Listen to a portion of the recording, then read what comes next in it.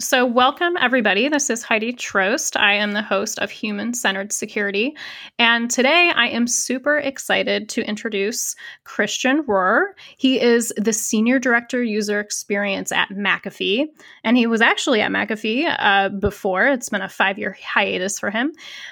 Before that, he was the founder and principal at XD Strategy, which is a UX strategy consultancy.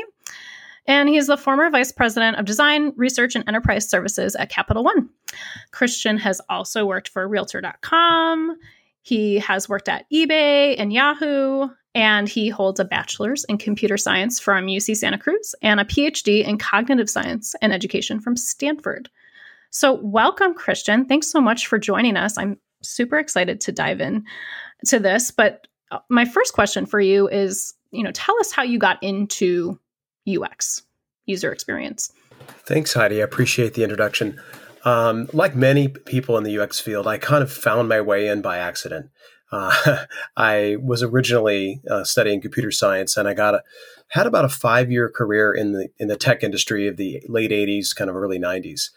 And back then, what I learned was that technology is pretty hard to use for a lot of people, and it really required a lot of training and a lot of education for people to really come to use it. I was teaching people how to use and administer the Unix system back then. And I kept thinking, what is it that's keeping people from really being able to leverage this technology? And I at the time thought it was just about education. So I decided to go back to school and got a PhD in education and cognitive science at Stanford.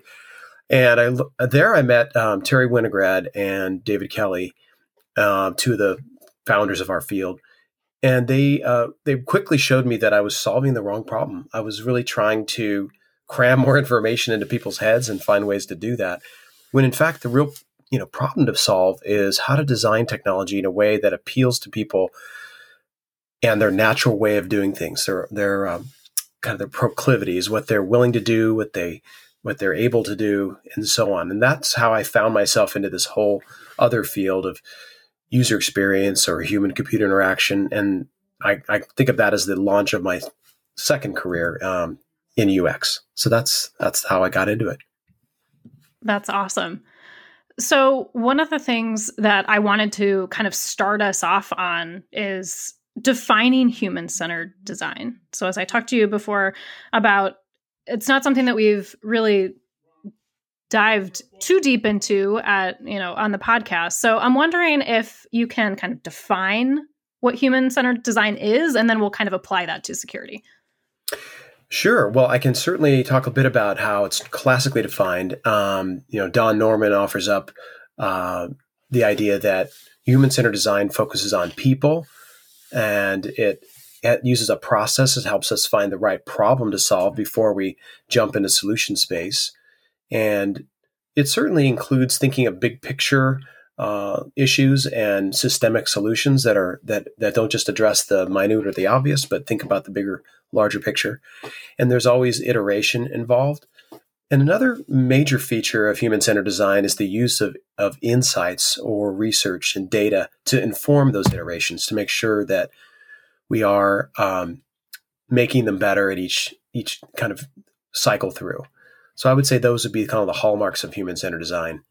And do you have any, that was kind of, as Don Norman, kind of defined human-centered design. Do you think of it differently in practice?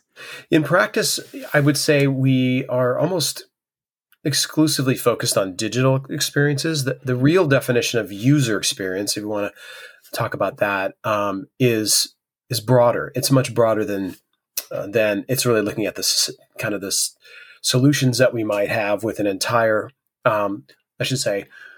user experience might say that it solves problems that the person has as it interacts with an entire brand or company. But in practice, how we tend to focus on problems is largely in the digital channels. And that's really how I've spent most of my career. Not that I don't care about things like service design or overall customer experience, but I think that I'm almost always finding myself spending time working on mobile apps or websites or desktop applications, things of that nature. So I guess I would say from the standpoint of what does user experience focus on, that's That's it. And human-centered design is leveraged as a means to do so. Yeah, I wonder if people get confused about all of these. I mean, I get confused about of all the cybersecurity terms that are out there, all of the different acronyms. I wonder if folks also get confused about human-centered design, user experience, customer experience. From your perspective, like, what's the most important thing for people to know when it comes to these terms? Well, the good news is all of those terms seem to put the person at the center of the process and make them be the most important part of the solution. Part of the reason you have confusion and overlap with these different terms is that, one, they may have come from different traditions and different places. For example, customer experience has stemmed largely from more of a marketing tradition. User experience came more from product development and product engineering. But the term experience and design; those are two terms that have been leveraged in a lot of different places. Like I was saying, that service design overlaps with these a lot, and that came from a desire to really apply design to the problem of providing a service, not just an experience. So I think the good news is, as I say, that people are put at the center, but the challenge is that a lot of different functions inside a company tend to want to have a piece of that, because there's a lot of power right now in controlling what happens to the user experience and what happens to the customer experience. It is, as they say, in Forrester research, the age of experience. So it's no wonder that so many different parts of the organization are clamoring for that. It's just it's part of the political nature of corporations. All of a sudden, everyone wants to be a user experience designer, right? Or something that sounds like that. Right. Well, so I think that the key thing that I'm pulling out from this is that the that people are at the center of it. The user is at the center of it. And it's interesting that we're talking about this because I specifically named the podcast Human-Centered Design as opposed to User-Centered Design, because even sometimes when we use the term user, it just sounds so distant from like the actual human being. And I really, because security, I believe, has that problem inherent in it, I thought it was very important to say that this was human-centered security as opposed to user-centered security. So anyway, that's a tangent. But so to our next point, like, why is human-centered design important? Well, I think that human-centered design, as opposed to, let me just talk a bit about that term, user versus human, and then I can try to get into that. Okay, perfect. I understand what you're saying about the term user. In fact, Don Norman himself says that the term user kind of bothers him, and he prefers the word human anyway. On the other hand, there is a benefit to using the word user in that you're distinguishing yourself from talking about a customer. And in a business-to-business context, the customer and the user are not always the same, right? The people that purchase the software, decide to use it, we call them the choosers. Those are not always the same as the people that use them. So the chooser is not the user. So sometimes it's useful to use the word user because you're trying to distinguish yourself from the customer. And other times it like you said, it's better just to talk about human-centered and which, but you've got to be clear about which human you're talking about. Are we talking about the paying customer? Are we talking about the end user? Are we talking about someone who calls customer support? Sometimes that can get confusing.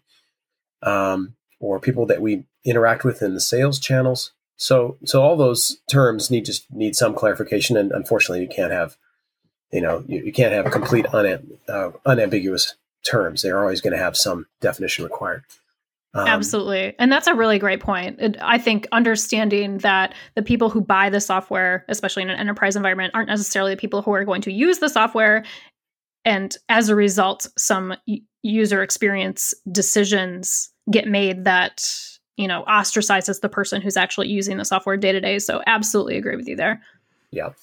But to answer your question about why is it so important? It's because so many of our experiences in technology really don't account for the humans that use them.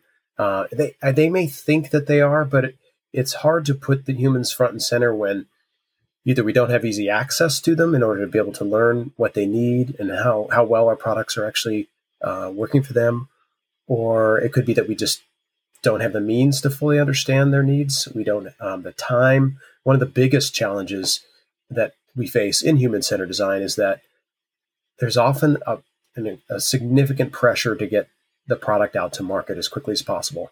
And it stems from a variety of sources, but the two most common ones are that teams want to recognize revenue for a feature as soon as possible. They want to get it out there so that they can maybe make their numbers next quarter.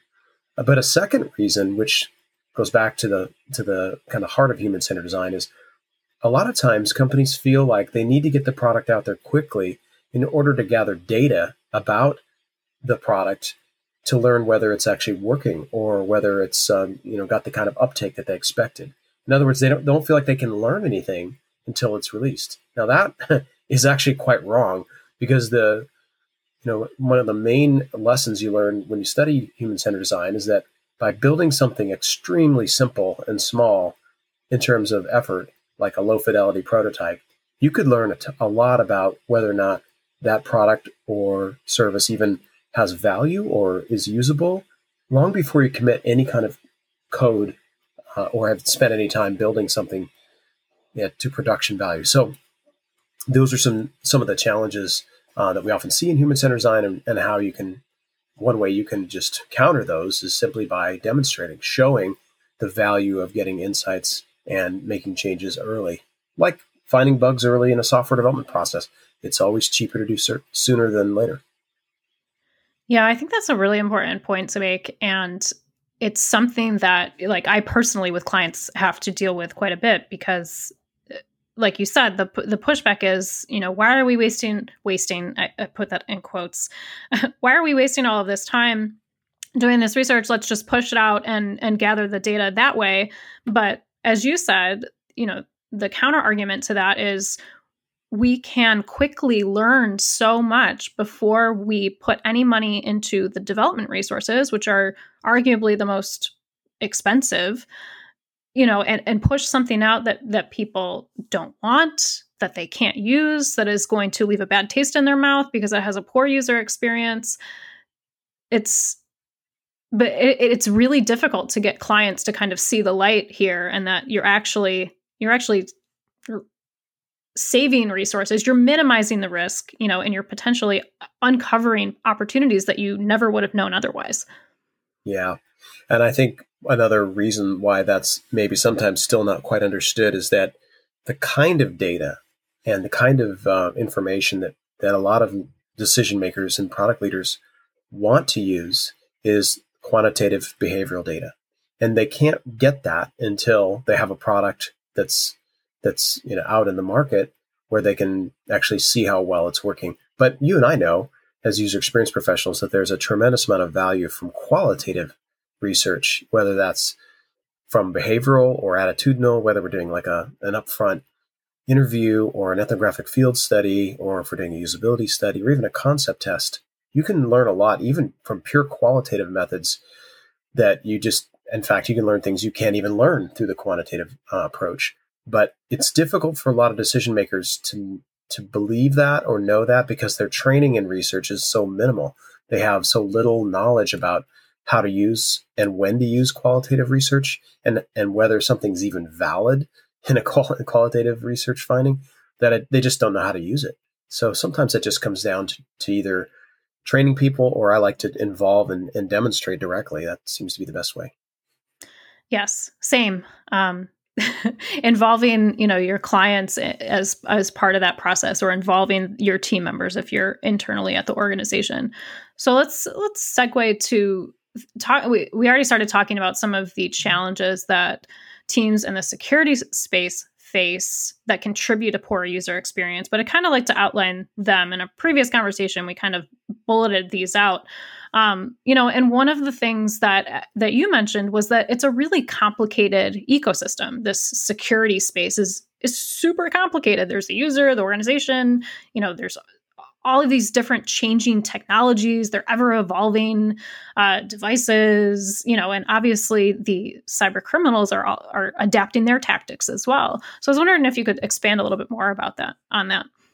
Oh, yeah. And this is one of the reasons I'm so glad that you're doing this podcast, because we really want to get more user experience professionals excited about the space.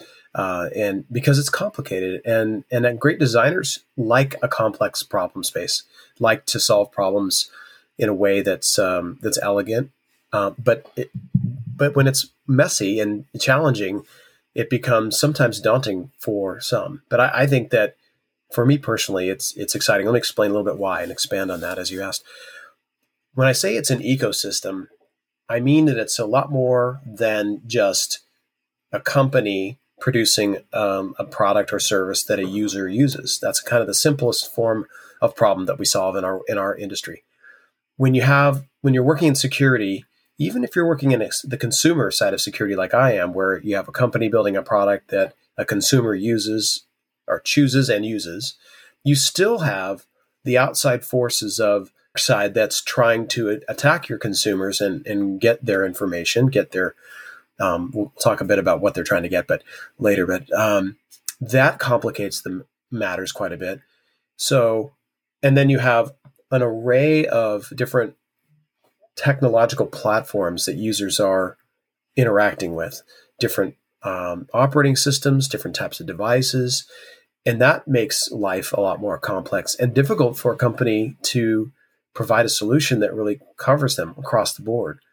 And then I guess another entrant, if you want to think of it as an entrant in this whole ecosystem, is now the use of AI. AI is being deployed in very both positive but also nefarious ways in order to kind of achieve the goals of the cyber criminal faction, if you will. So I feel like it's a very complicated ecosystem that has a lot of different players. It's we already know that people get fooled by things like phishing. So making something that's easy to use and is clear and is clearly coming from a legitimate source is it's a challenge to build solutions that people aren't suspicious of when they're really easy, because that's exactly how cybercrime approaches it. That's interesting. Do you have any examples of that? I could see my paranoid self being like, "This is too easy. What's wrong with this?" You just hit the nail on the head. Is when something looks really easy to do, like, oh, there's a problem with your bank account. Just click here to solve it. Oh, I and see you what just you log mean. in. Yeah. Oh, okay. Then I'll just do that.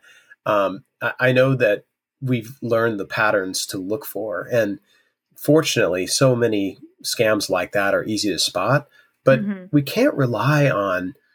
really can't rely on training or just training and other kind of improvements of the human condition to solve the problem. I think we have to also use better technology that goes across all these different areas to help people. If you could have a way to ensure that nothing you clicked on an email could be harmful to you, that would be a lot better than just being really good at spotting phishing attacks. So right. Doing that, though, is tricky. I mean, it becomes both a technical and a human problem to solve. Yeah. So in terms of challenges that teams in the security space face that contribute to poor user experiences, one of the other things that we had talked about is that there's never enough time, there's never enough budget to do the things that do it the way that we wanted to do it. There's never enough time to include, user experience research. There's not enough budget to include, a researcher or UX designer. So then maybe it falls on the engineer to make these design decisions. How do we counteract that? Because I think it's often a false belief that we don't have enough time, that we don't have enough of budget. Well, it actually is a false belief, but so let's talk about why that is, and then we'll get back to how to try to solve it. Part of the reason it is a false belief is because there's this thought that we've got to get to an MVP, and that's kind of I talked about the reasons that there's a rush to get to market, but the MVP is often pursued relentlessly with the idea that we will improve upon it after it's in market. In practice, it actually is often the case that it doesn't ever get improved. We move on to the next feature, and the MVP is what the product, what we ship, and we don't stay focused on that area. I think that the part of the ways to address this pressure really has to do with looking at examples where we've created really good solutions that work, that have a durable business value. And, we often point to examples in the past. We often point to Apple as an example of a company that does this, but there are others as well. So we can talk about them as well. But part of the way that you can succeed in a market is by providing something that is not only better or more effective, but actually it's difficult to replicate. And that will come only if you invest in the more nuanced and difficult problems to solve by understanding users' needs and coming up with solutions that uniquely solve those needs. Having a great user interface is not really a defensible thing. I mean, it doesn't really provide a defensible business position because a UI can be copied. So when we talk about UX and its value, it really stems from going deep on understanding the underlying user needs that people have and then figuring out how to creatively solve them through innovative solutions. And so, if you look at something like the password problem, which is one of my favorites to talk about in security, it's very hard to solve for a lot of reasons. I mean, there are good password managers out there. And in fact, I helped build one when I was at Intel 5 years ago. But the problem is, again, it's an ecosystem problem that has to be addressed across many different platforms and in many different ways to be truly solved. In fact, it probably has to be solved by getting rid of passwords, most likely. But in the meantime, we're kind of stuck with them as a baseline way of authenticating at least one factor. But we've kind of gotten ourselves into this weird place where it's now, I call it still the world's number one usability problem, as it had for like the last 15 years. It's been probably the number one problem to solve, and it still hasn't been solved. And do you think that that's one of my favorite topics as well, is to talk about passwords? And I have a podcast guest coming on talking about passwordless security.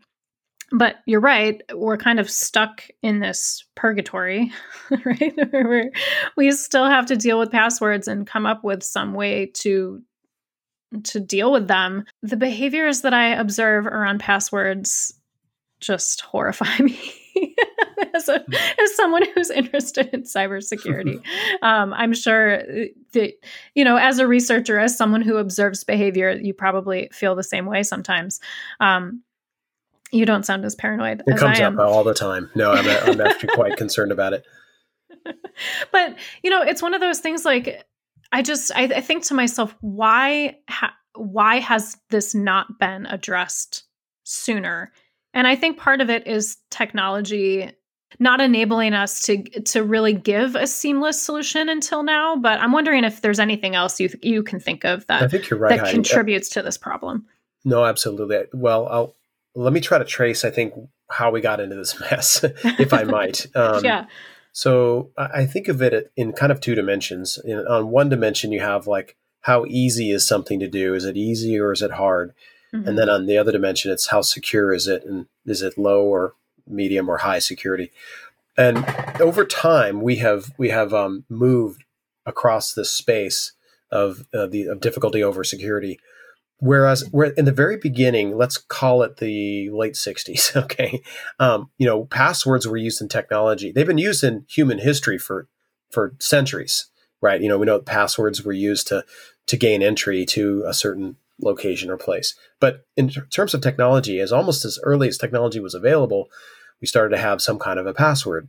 Early, obviously Unix systems had them. And the reason it was a good solution to a problem was that it was you just had to remember your username and password, and you could make it whatever you wanted, and you would use it repeatedly in the same context. You would just use the same computer or a terminal, and you'd log into it over and over again. And then at some point, a strong password was requested. All right, we need to have a stronger password. So then you lost the ability to use whatever you wanted. But okay, because you typed it in all the time, it really didn't matter. You got to have the muscle memory for it. Well, then what happened is we started using all these new services, many services, many different systems, and they could have different passwords, But what people did is they didn't use different, they used the same one. And then we were told, you can't use the same password. Oh, okay. So now I have to use a different password across these different devices. And that meant you had to have a way to remember multiple passwords across different systems. And then we entered an era where not only we're using, a computer or a service like that, or maybe now you're starting to use different websites when the web era came along. And then it got, even more complicated when the smartphone and mobile era exploded. So we suddenly were using passwords. I mean, we're talking hundreds, on the order of 100 different places as opposed to one or two. And each of these entities that are out there and responsible for their own little ecosystem, even if it's a big one like Google or Apple or whatever, they have their own password requirements and their own rules. And you'll see them when you try to create a password. It'll say you can't create a password unless it has a special character, and it can't have any of these characters in it, and it must have whatever those are. And then so you get these rules, and you're trying to come up with some pattern that follows these rules. And let's say you're successful in one place, and if you try to use a similar approach to a different site, they may have different rules. So then what happens is now you've got a there's no way you can, from a cognitive science standpoint, you can really remember the password anymore, because we've gotten to this territory where it's not only different rules for different locations or different services, but you've also got to change it every 90 days in some cases. So none of the things that were reasonable from a human standpoint are available to you anymore. The ability for passwords to be an effective means of authentication has really outlived. I wouldn't say the idea has outlived itself. It's just that the ecosystem around it has really gone beyond its power. So that's why we really have to look to other ways of solving the problem, either through multi-factor and simpler passwords and biometrics. Those would be ways we could do it that would be a little more human-centered. Yeah, I liked how you used your system voice when you are talking about it. Yeah, I tend to do that.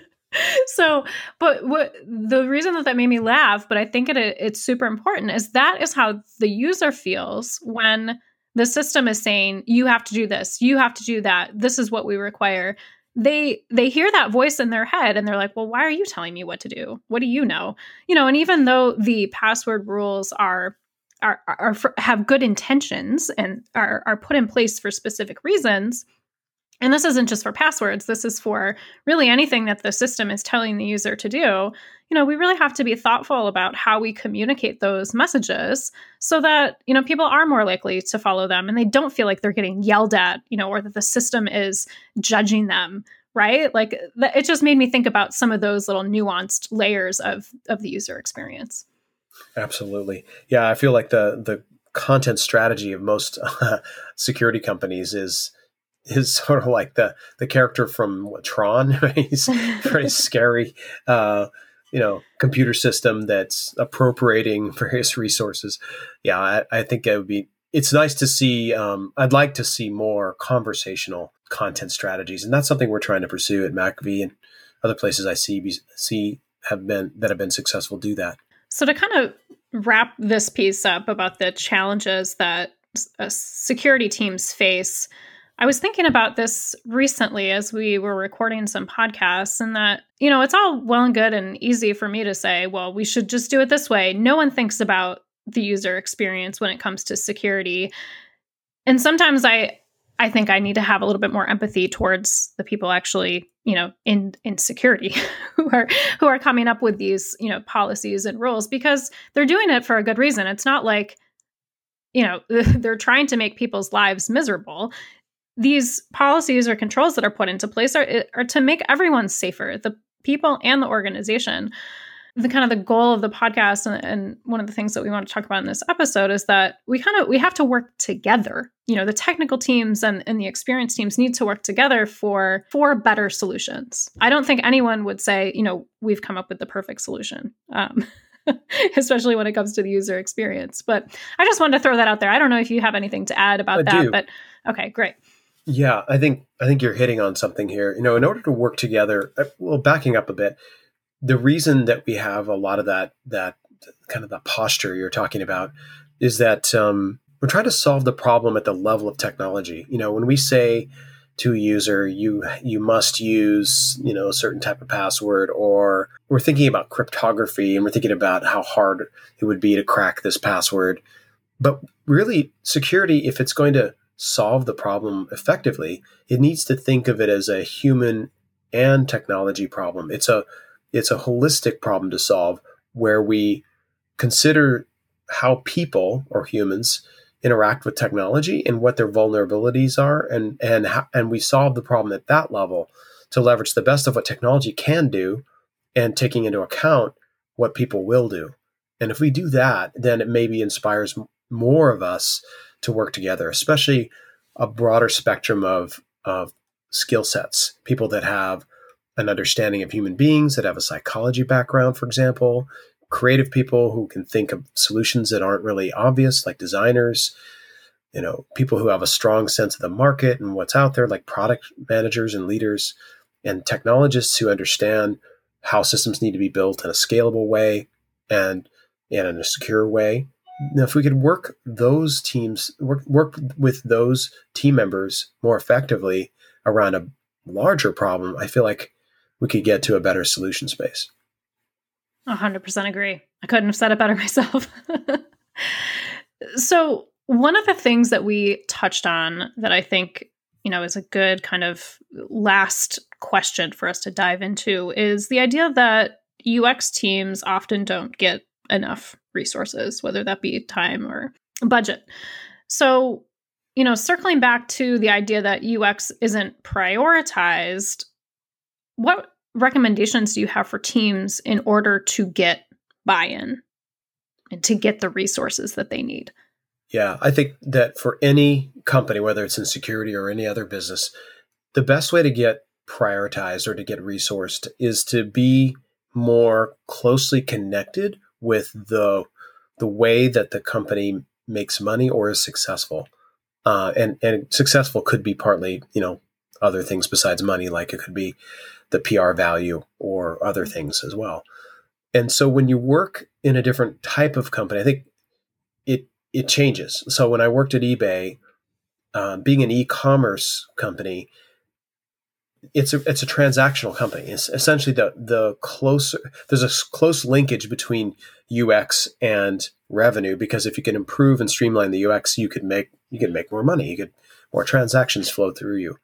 But for, say, like when I worked at Yahoo, it was a media company, and the argument isn't as obvious, because you need users, I should say, that to come and use your services so that you can advertise to them. But improving the user experience, it's a tangential way to make more money, because it's not as obvious as something like someone tweaking an ad format that creates more click-throughs. That's an obvious way. So companies don't tend to think long term, but if you can figure out what companies do short term and also trace what you do to the long term, that helps. So let's get back to security to try to give you a good answer to this. When it comes to security, the company, you have to look at how the company is operating. Is it a sales-driven company, one that basically succeeds because its sales force is very effective at, and that happens a lot in B2B security, enterprise security companies? Or is it one that succeeds because it is technically, the most secure? Or does it succeed because it has the greatest appeal and it's very accessible to the consumer and easy to use? It depends on how the company is positioned and how it thinks of its pathway to success. Understanding and knowing what I like to think of them as corporate currents of thought, what those currents of thought are. Once you know what they are, then you can throw your kayak onto the current and ride it and try to leverage it, and try not to get caught in those eddies where you swirl around trying to tell people that they should do things they don't really want to do, that are not natural for the company to pursue. You really have to figure out what your company's made of at the moment. Part of the reason I decided to come back to McAfee was because, it is going through an era where is truly trying to become much more customer obsessed and care about the user and the customer. And that's something that didn't exist 5 years ago. It's not that they didn't care about the customer, but they didn't quite put the priority that's being placed on it now. So figuring out what your corporate values and your processes are for success is the very first step. And then from there, you can kind of build a roadmap out to show your ROI and how you impact, the company itself. Yeah, I feel like we could probably have another podcast on UX metrics and how we can measure progress. But I'm wondering if we can just kind of touch on that, because I think you even said this in another podcast that, part of getting stakeholder buy-in is ensuring that we can kind of talk the talk, right? That we can measure progress, that we can measure the effectiveness of UX changes. So I don't know if you have any examples of this, of this being successful, but I think this is something that, people listening to the podcast might be interested in hearing about. Yeah. Yeah. Well, I think you have an opportunity to do two things. One, demonstrate that you do understand the language of the business to a degree. You don't have to be an MBA per se, but you do need to know what metrics that truly matter at your company, or even that metrics matter in your company. I should say that's an important piece, because most places metrics really are, what often matters.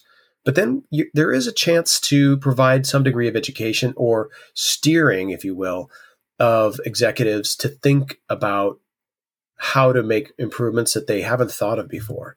So an example that I think comes to mind here was when I was building the Password Manager TrueKey, when McAfee used to be part of Intel. It was called Intel Security at the time.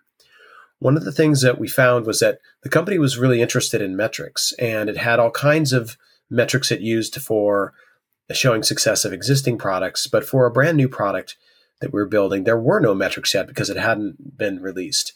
And everybody said they wanted to have a better user experience, but we didn't have an easy way to measure that. And I had actually spent quite a bit of money benchmarking some of our existing security products. I benchmarked our AV product against two competitors the year before. And, we found that basically we're pretty good, either the same or a little bit better than the competitors, which is nice. But the benchmark itself took a tremendous amount of time and money. I think I spent over $100,000 on that fairly large between subjects design study. And so when thinking about how to do that for a new product that hadn't even really been fully built yet, we had to come up with ways to show metrics that mattered, but that were more closely related to UX. And so I came up with this thing called the PURE method, which is a simple way to provide, I'll call them analytic numbers that demonstrate how easy or hard a product is to use, how in kind of a scorecard kind of a format. And it allowed people to see how well our current product was shaping up or not shaping up. And then that gave us the information we needed to redirect our future sprints towards improving those usability problems. And I wrote a little bit about the PURE method along with Jeff Soro at Measuring You, who helped co-author the paper that I presented at CHI on it. And it's widely available. But my point is to say that it's good to understand that what your company values, and that if they do enjoy metrics, if that's something they care about, that you can use that to your advantage if you can find the right way to give them UX metrics. And the last thing I'll say on that is the metrics that are often in use with most products out there, I would call them product metrics and not user experience metrics. Like if you look at metrics that are being used by many leaders, they'll look at things like the number of downloads or the conversion rate or things of that nature. And those are, I think of those as reflections or maybe an echo of the user experience.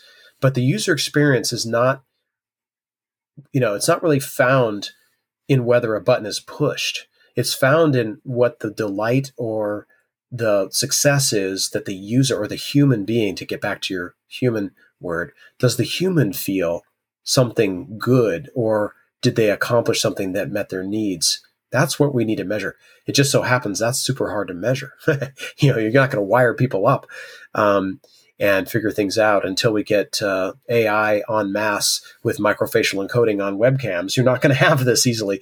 So for the moment, we're stuck with things like using the pure method or benchmarking, which is expensive, or using a product metric. Wow. I feel like we could go on and on talking about this stuff for at least another hour or two, but I do want to be mindful of your time. And so last question, do you have any parting words or advice for people listening? I guess I would say that if you go back to the original idea of being human-centered, just looking at what people, and by people, we're talking about users and customers and those who are interacting with your brand, what do they really need and want? And not what you think they want, but looking at what they really, truly need and being completely open to hearing things you didn't expect is like the very first and most important thing I would tell anybody. And then, be willing to be wrong, with your solutions. Be willing to find that your product isn't perfect or that your design isn't quite right. And if you can have that growth mindset and be open to iteration through insights, I think that's where you'll find yourself in a better solution space. I can almost guarantee just spending a couple of sprints on iterations before you commit to code will pay off hugely in the long run. So that would be my simple, user-centered parting words of advice. Yeah, we didn't even get to talk about Agile. Well, we could always talk about it. Next time. So I know McAfee is hiring UX folks. I don't know if you want to say a few words about that. Sure. Yeah, we have openings in both our Canadian office in the province of Ontario. We have an office in Waterloo and in Toronto. We also have an office in Silicon Valley, Santa Clara. But we're really looking across the U.S. and Canada, not necessarily in those cities only. We're looking at remote as a possibility. So we're looking for great UX professionals that want to really take on the challenge of helping a $1.5 billion company that just went public again and has an established name in the space of security go out and do great things.